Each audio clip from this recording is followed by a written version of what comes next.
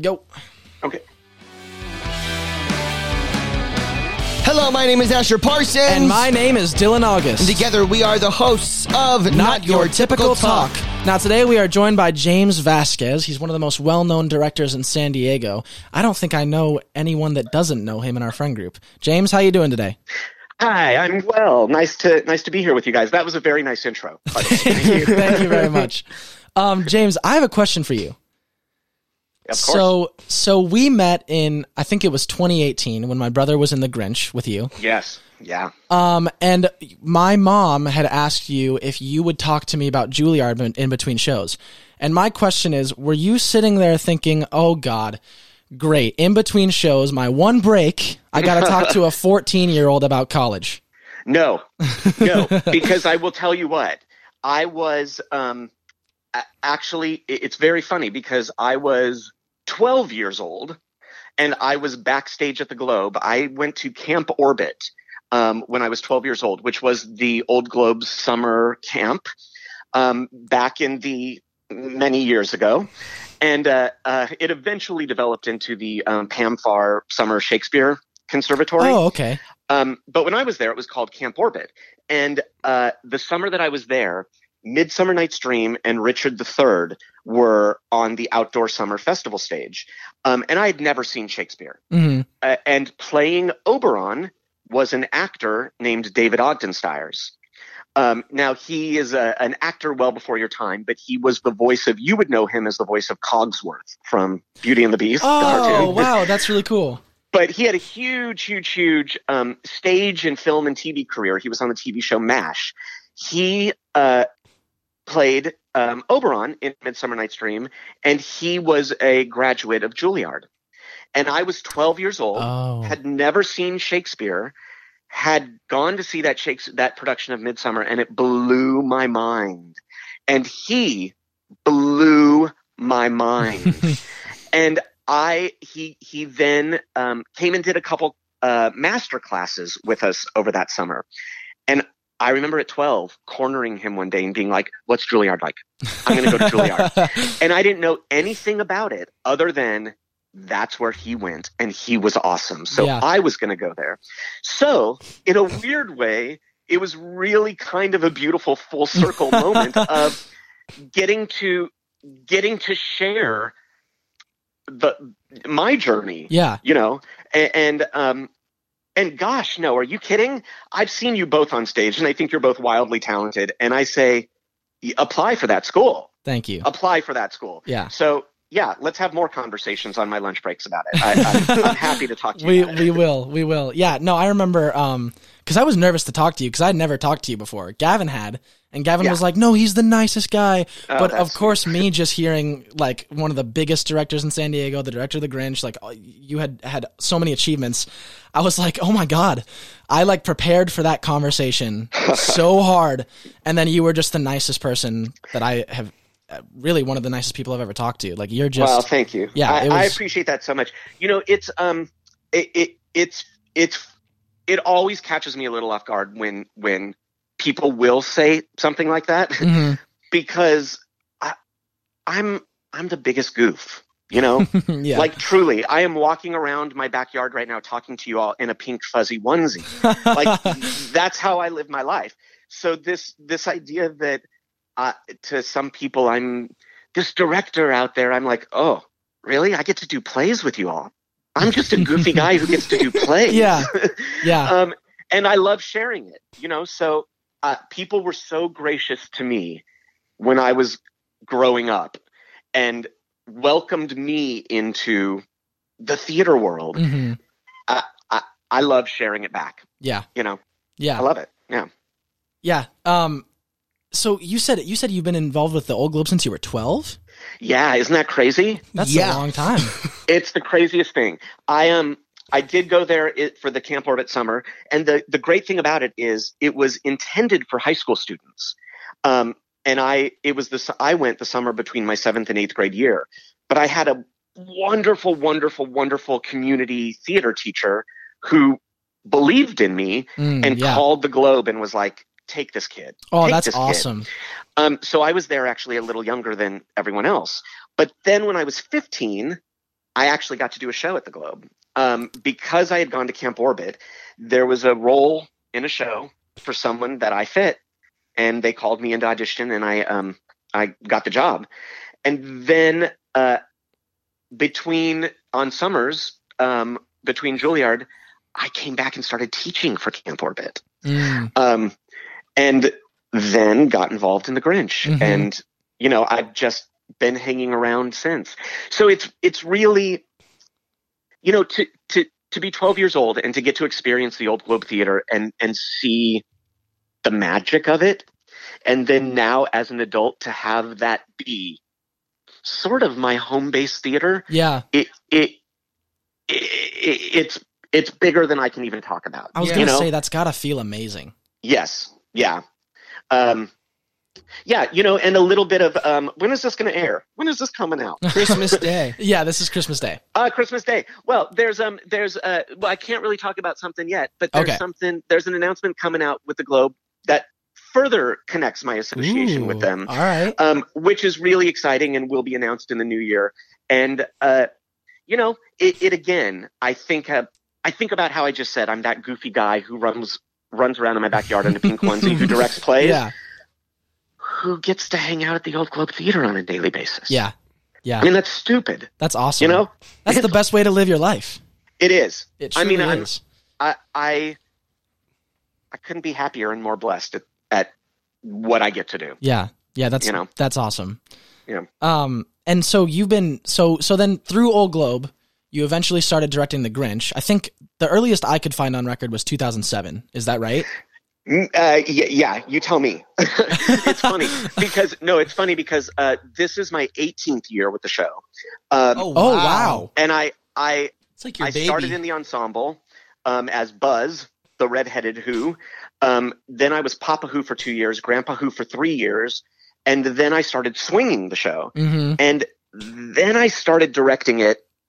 I think I swung it 1 year and then started directing it and have been directing since. And it's so funny. I honestly couldn't tell you how many years. Oh, okay. So you've been attached to the show for a long time. I'm like, great. Yes, that sounds good. Yeah, the earliest I could find on record was 2007, but obviously you've been attached to the show for longer if it's been 18 years. Yeah. And you mentioned that you played swing for a while. I think you told me that you've played every part but Cindy Lou. Is that correct, or is there a couple more? Well, no, I have played in performance. I have played every part but the Grinch, Mama, and Grandma. Got it. Okay. So, but I have been on stage and played everybody else. The kids. I mean, Cindy Lou. Obviously, I'm never going to play Cindy Lou. Yeah. However, I'd love to see that. Though. I'd love to see that. Next year, if we're back in person, which we will be, I'll invite you to the understudy rehearsal because I do play Cindy Lou at the understudy rehearsal. Oh, no way. And it is something that now people fill up in the balcony to hear me sing Santa for a day. So, I'm not saying it's good, but I'm sure it's beautiful. Yeah, but that's one of the fun things about being the swing of the show. Mm-hmm. If you're not familiar with what a swing is, it is somebody who is essentially ready to step in to every ensemble track. And in some cases, some principal tracks. Mm-hmm. And because I've been with the show so long, it's so easy. Yeah. I still have to put my brain on. I still have to focus. Yeah. But it truly, it's one of the best jobs of my life to have them say, okay. And on 3-show Saturdays, there was one 3-show Saturday where I was somebody different for every show. Oh, wow. That's awesome. That's so cool. It's awesome. You're telling different stories every show. Mm-hmm. Yes. Yeah. And make different connections on stage. And it's really fun. It's really fun. Yeah. Yeah. So I don't know if you remember. Do you know Jordan Miller, right? I think he was he was the understudy Grinch, he said. Yeah, and he went on, I believe. Yeah, he did. Yeah. He said there was this one time where he was so in the show, like he doesn't even remember going on. Well, first of all, it's such a short show.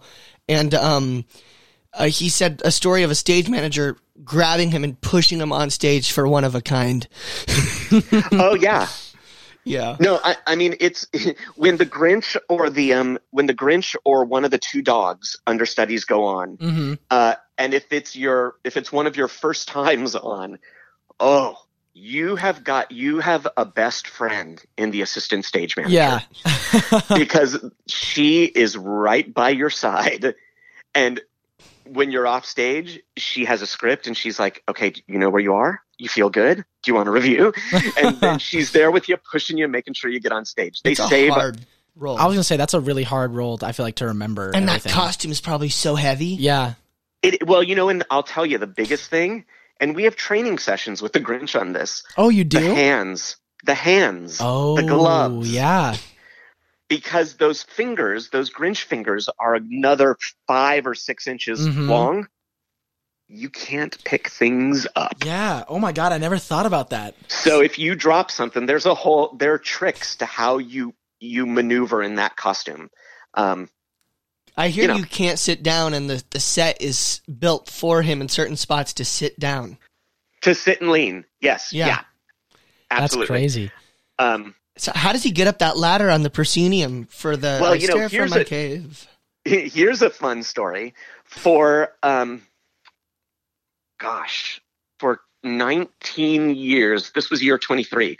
I think for 19 years, Grinches had to climb up a ladder to the top of the proscenium and with one hand hold on to the ladder. Jordan had, and swing around. And then there was a whole trick where you're holding on for dear life and you release your leg that's on the ladder and you go down a rung. And then you take your hand down a rung and you slide down. And then you take your foot and you take your hand and you slide down. Now, about 3 years ago, we had the ingenious idea of creating a little elevator lift. Okay. I was correct. So now the Grinch climbs up the proscenium, steps on the little elevator lift, wraps his leg around, and they lower him, and it's an easy thing. Yeah.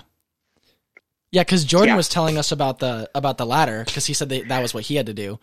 Oh, yeah. And you're in that costume that is added proportion onto you.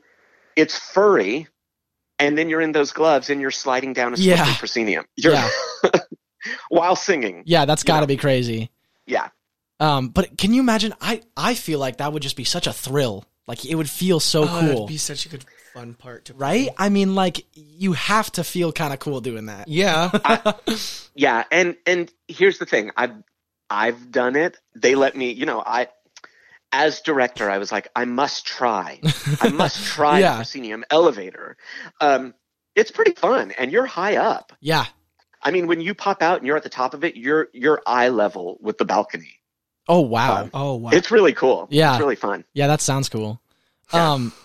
So, I mean, being attached to the show for so long, right? It's got to be like, you have an emotional connection with the show now. So how was it this year doing it a little different because of Corona? Beautiful and really difficult. Yeah. Because the show, for me, the themes of the show are kindness, inclusion, community, and tradition. Yeah. And we work really hard with the show to make it diverse and make it inclusive and tell that story of goodwill. And it is for not only the San Diego community, but for the cast, it is a community. And we rely on each other. And it's tradition.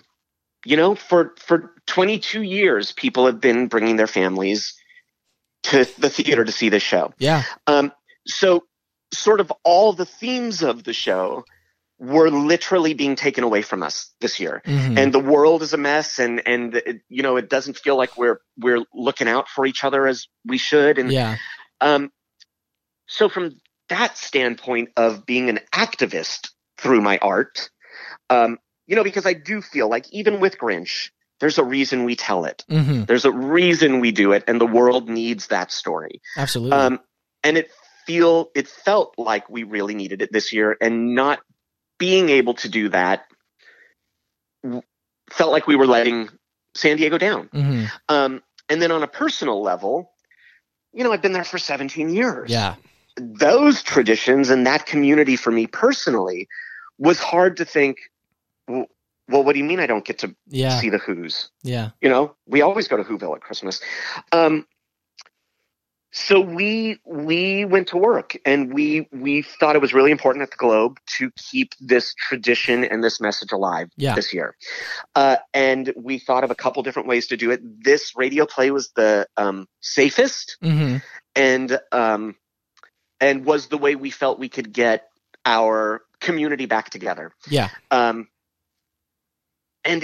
it's been maybe the biggest gift of the year. Yeah. You know, for me personally, and I hope for some San Diegans as well, because we were able to come back together. Yeah. It was brief, but our Whoville community got together on Zoom, and we had a meet and greet, and then we had a end of day recording gathering, and we had a listening party, and it was we were able to share, and we were able to be inclusive and kind, and have our community together and celebrate this tradition and continue the tradition for San Diego. Yeah. And I'm proud of that. Yeah. You know? And I have to applaud you for that, because like, I remember when this whole thing started, everyone was like, oh, 2 weeks, we'll be back. Oh, never mind. 2 months, we'll be back. Oh, never mind. We don't know when we're going back. So, I mean, to have to improvise that quickly on your feet about how are we going to do this show is just like, I mean, I imagine it was pretty stressful. Well, especially when you've been doing the same thing for 17 years. Yeah. But you know what's wonderful about it is I never, ever, ever say that I'm remounting the show. It is never a remount for me. It is always a revisit. Yeah. Because I you know, different people come into the show, and I can't ask them to do exactly what the person did the year before. They have different energies. They have different emotions. They're coming from a different place. The world is also different from year to year. So how does that affect our story? Yeah. So what I think one of the biggest surprises for this year was, wait a second, I can't see it, so I have to hear it, and I have to really hear it, and I have to really hear it differently. And after 17 years of knowing this show and this story inside and out and backwards and forwards, I have heard it totally different this year. And I can't wait to get back into the theater next year, because I think it's going to be deeper. Yeah, that's going to be super exciting. Yeah. So in a beautiful way, this has sort of forced us at the Globe to take this tradition and say, okay, next year we're going to come back clearer and stronger. And it's going to be the same story that we love, but we know it better now. Yeah. You know? Yeah. That's awesome. Cause I was wondering, the whole time, because I remember like, once they did say we don't really know when we're going to go back and we were in full on lockdown, the first thing that Gavin and I thought about, funnily enough, was the Grinch. We were like, shoot, what if like all these things, like all these traditions, all these things are just, you can't really do them. And Gavin, it's funny actually, Gavin did look at me and he said, James will figure something out. James will do it. And he was right. Well, you know, I have to say, my favorite answer, this sounds so weird, my favorite answer to get is no. And what I mean by that is I think part of our job is to dream big, right? Yeah. And I come in with big ideas, and sometimes theaters, and in this particular case, the world, told us no. Yeah. And I love being forced to take a step back and say, okay, we can't do that, but that's my vision. How do we figure it out differently? Yeah. And it makes us better artists, and I think it makes us better humans ultimately. But you know, so bring it, pandemic. I mean, pandemic, go away. It's time for the pandemic to go away. Yeah. But bring it, because I think as artists, being told no during this period, it is making us stronger. Yeah. And it's making us dig deeper, and it's making us figure things out. Yeah. And stories are never going to go away, but when we come out of this, gosh, we're going to be ready to tell them, and we're going to be ready to tell them in exciting new ways. Mm-hmm. You know? And that's going to be the greatest reunion ever. I know. Yeah. I mean, can you imagine? That's going to be That's going to be any crazy. show. For every show, for just the world as a whole, it's going to be amazing. Well, for Midsummer, this MFA project that I'm editing, Yeah. we were able to take one day and film outside on the outdoor festival stage, The Globe. It happened during a time where restrictions were such that if we were masked and socially distanced and blah, blah, blah, blah, blah. So we followed all the rules.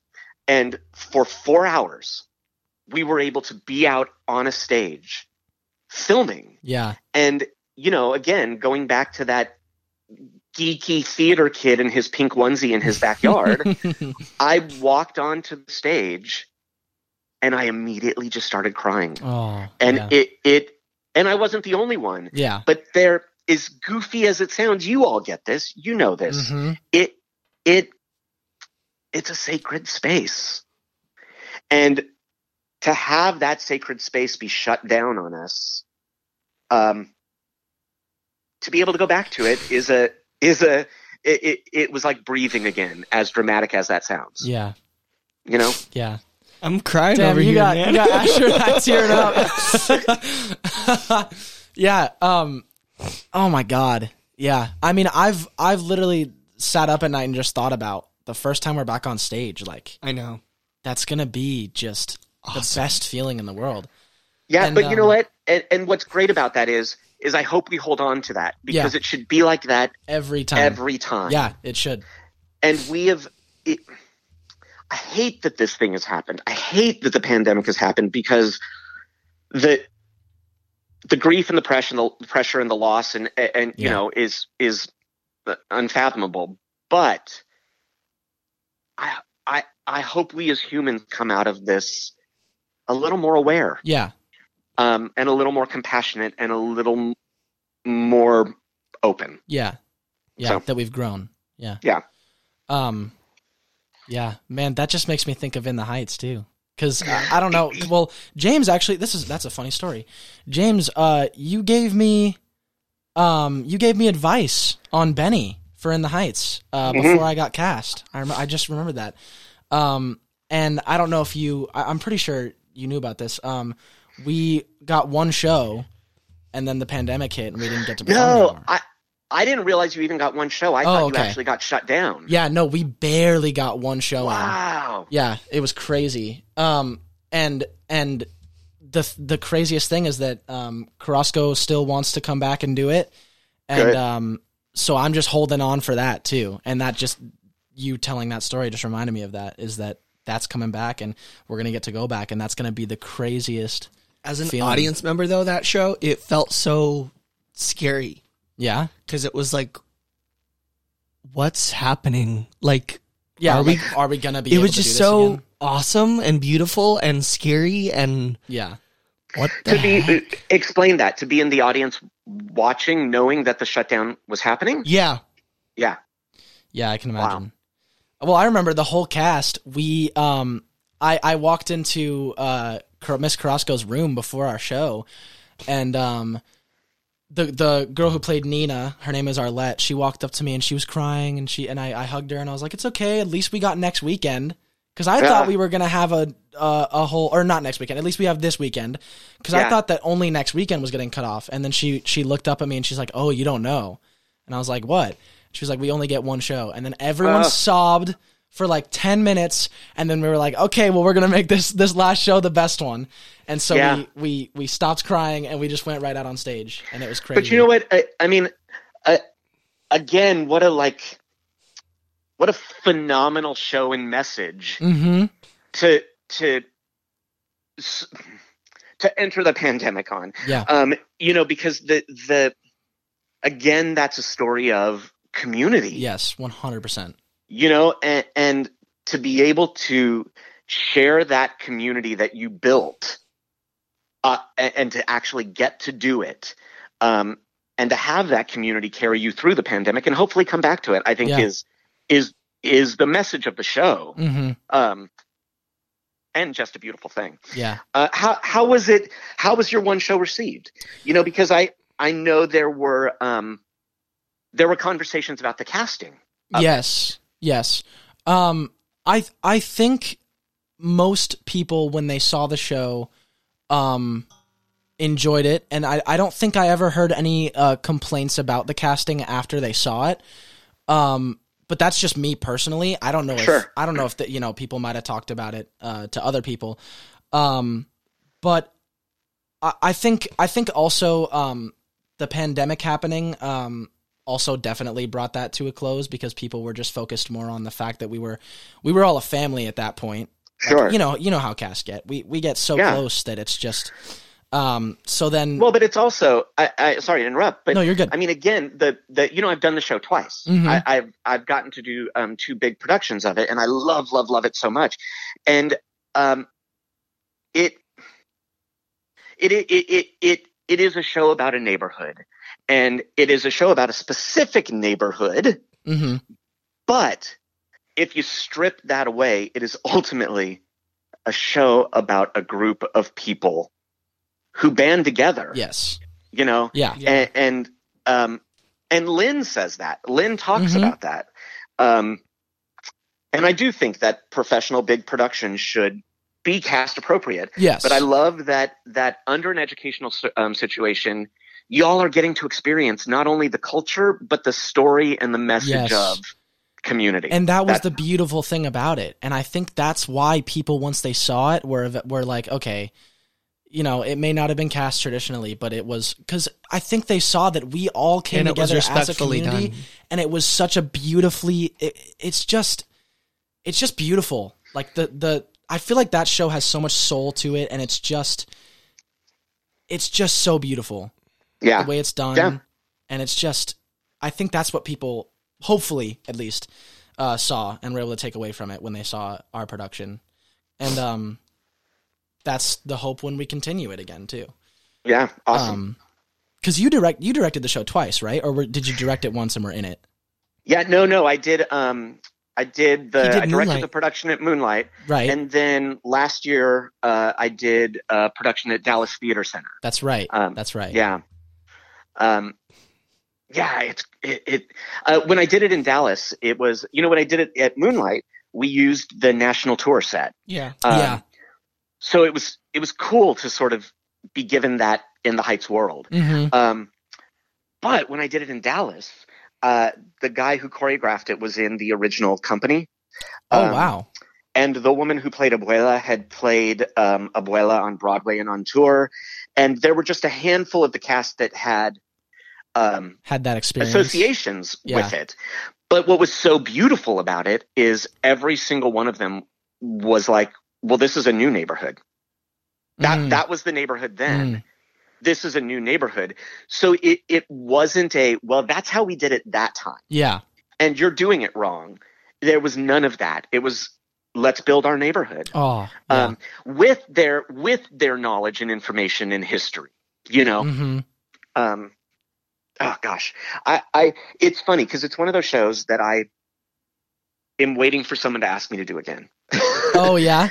There are multiple shows. They're all shows. I'm like, I don't need to do it again. I don't need to do it again. I did it. I love it. I love that show. I love the experience. I could keep doing In the Heights, I think. Really? Yeah. Yeah. I love that show. And it's funny because I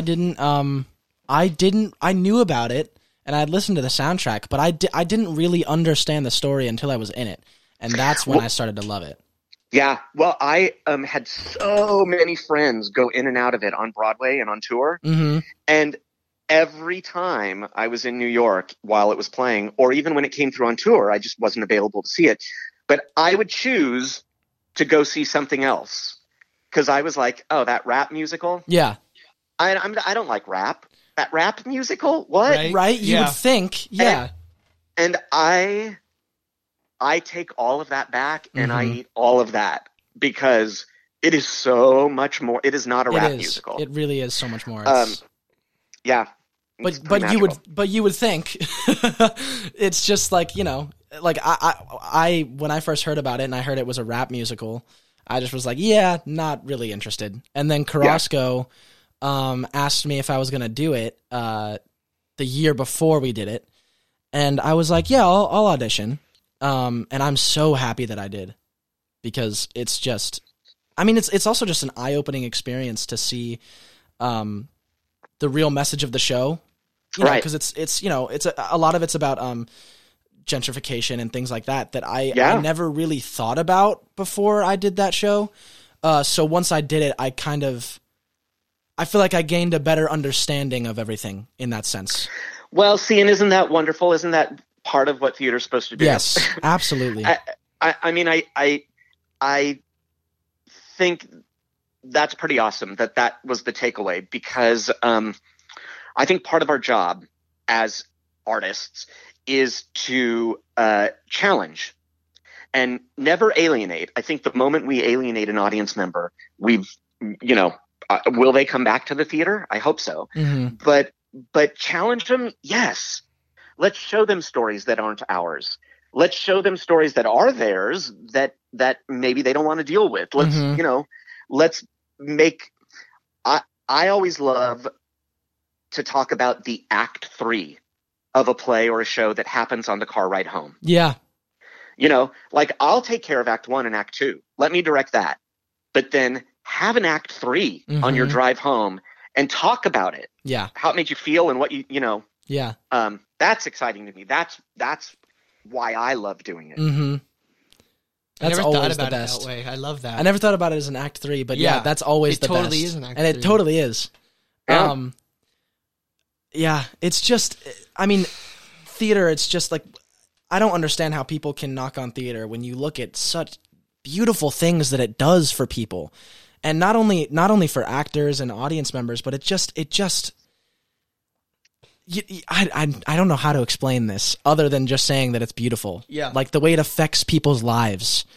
Well, and it also, there were articles out maybe a year ago or so, or I don't remember how long ago, but studies that heartbeats actually start to align up in an audience during a theatrical performance. Oh, wow. That's awesome. And that just, you put a group of people together in a shared experience, and they actually, like, the breathing starts to line up and the heart, like, wow. They're that's what it is. It is human. And it allows us to be human. Yeah. And it even in the most fantastical of theater stories, we get to be human, and we get to watch an experience about something that we can either relate to or not. And that's another thing about it too. I can go see things and be like, nah, I didn't really like it, but I totally appreciate it. Yeah. Not every story is going to hit me the way that others do. Yeah. Not every experience is going to blow me away. Yeah. But good for you. I applaud you doing it, and I'm glad I saw it, and I'm glad I experienced it. And for somebody, I hope it rocked their world. Yeah. Yeah. Yeah. That's a great way of looking at it. Yeah. It really is. Well, because you're not. You've said very nice things about me, but I could show you a list of all my work, and you'd be like, I don't really like that one. and truth be told, this isn't meant to sound snotty, but I didn't make it for you. Yeah. You know what I mean? Yeah. I don't mean to sound that way, but I go in with a vision, and we all gather and we present the story that we believe in. Yeah. And I hope you connect to it. And maybe this time you won't, and that's okay. Yeah. Yeah. I got one more question for you before we end this podcast. Actually, I got two. So the first one is a kind of longer one. It's just I looked you up on Google, yeah, and I found that you in 2004 co-founded Daisy 3 Pictures with Mark Holmes and Carrie Preston. Yes. And I was wondering, so that's a film company, right? Yeah. Yeah. And I saw that you made 29th and Gay in 2005. You starred in it, you directed it, I think, or you wrote it. I wrote it. You wrote it, Carrie directed. There you go. What is that like? Like owning a film company? Well, Carrie and I went to Juilliard together. I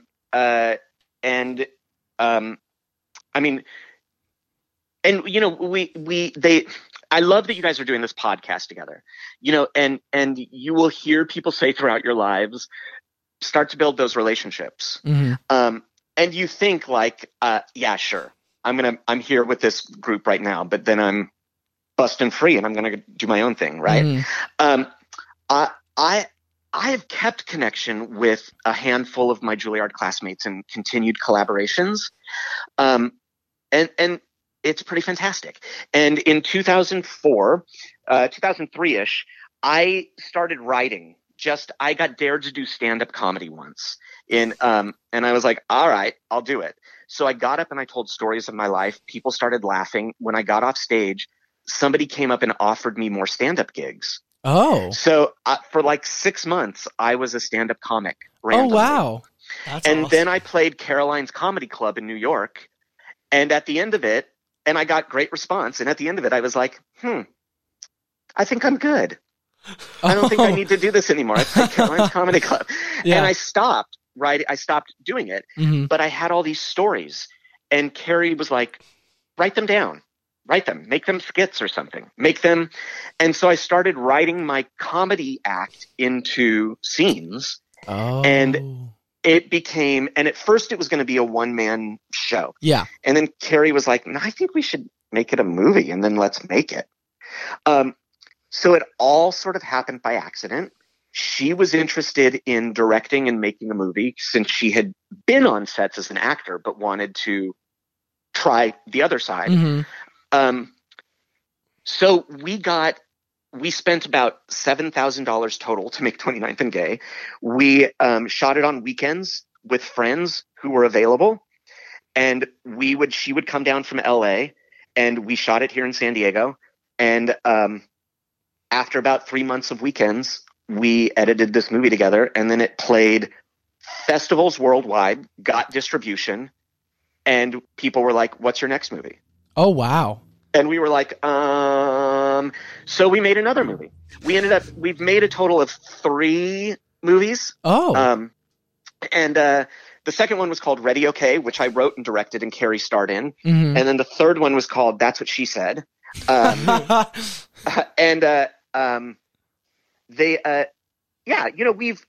haven't done anything in about 6 or 7 years, primarily because, we've both been very lucky to be busy. Yeah. You know, she's been on TV shows and I've been directing theater. So, yeah. But that's so cool to me that you now you've done both. You've done theater, you've done film now too. Well, I mean, yeah. And you know what? The secret to it? What? Just do it. Just do it. Just do it. I mean, we literally, when we made 29th and Gay, used microphones that we got from Radio Shack, which I don't think even exists anymore. We duct taped them to brooms. Oh, and used those as your boom mics? As our boom poles. We went to Home Depot, we got construction lights and used that as our lighting. And I mean, it wasn't good, but we did it, you know? That's awesome though. So that's the trick, is just go out there and do it. Yeah. That's and if you fail, cool. fail big. Yeah. All right. We're running out of time, but I got one more question for you. Yes, this one's I talk a lot. This Sorry. one's a short one. No. No, we love it. This one's a short one, and this is it may be kind of hard to answer, but directing or acting for you? Yeah. Which one do you enjoy more? Oh God, directing. Oh yeah? Yeah. I love acting. I love getting to create characters and be different characters. It's so fun. And I find myself sitting there in the rehearsal process going, if they would just do that, and if they would just do that, and if my scene partner would just do that. And so I'm much happier. Yeah. when I get to lead the story. Yeah. Do you think of it as playing God? No, not at all. No. Best dancer in the room wins. You know? Yeah. I come in with a very strong roadmap. But y'all got to create the peaks and valleys and mountains and stop signs. Yeah. You know, like the cast has got, I do a beautiful one-man version of every play I direct in my kitchen that only my dogs get to see. And then we do the real play when the actors come in and fill in the blanks for me. So God, no, it has to be a collaboration. Yeah. And I am supported beautifully by my design team, who take my vision and make it even bigger and more beautiful than I could ever even imagine. Yeah. So it's funny because I say often, my name is always on the poster really big. And I'm grateful for that. I get the attention. And at the end of it, people go, oh, James did that. Ha ha ha ha. James did that with about 75 other people holding him up. So with my name in big, bold letters on the poster, it is big and bold because of so many other people that make this collaborative art form happen. And it's got to be magical to see the end result. I mean, right? I mean, again, I take you back to the beginning of our conversation. I'm walking around my backyard in a pink onesie, and I think I get to direct plays. Yeah. And then people do them and come see them. Mm-hmm. Yeah, it's magical. Yeah. All right. Well, thank you. Thank you so much, James. My pleasure. Great talking to you guys. Yeah. Again, I've seen you both on stage. You're both pretty fantastic. I'm really excited to see where you go and what you do. Thank you. Thank you. Thank you. Is there anything you would like to say to our audience really fast before we go? Yeah, we are in a time right now in theater where theater is very rightly so being challenged a little bit, and voices deserve to be heard, and representation matters, and theater matters, and representation in theater matters, that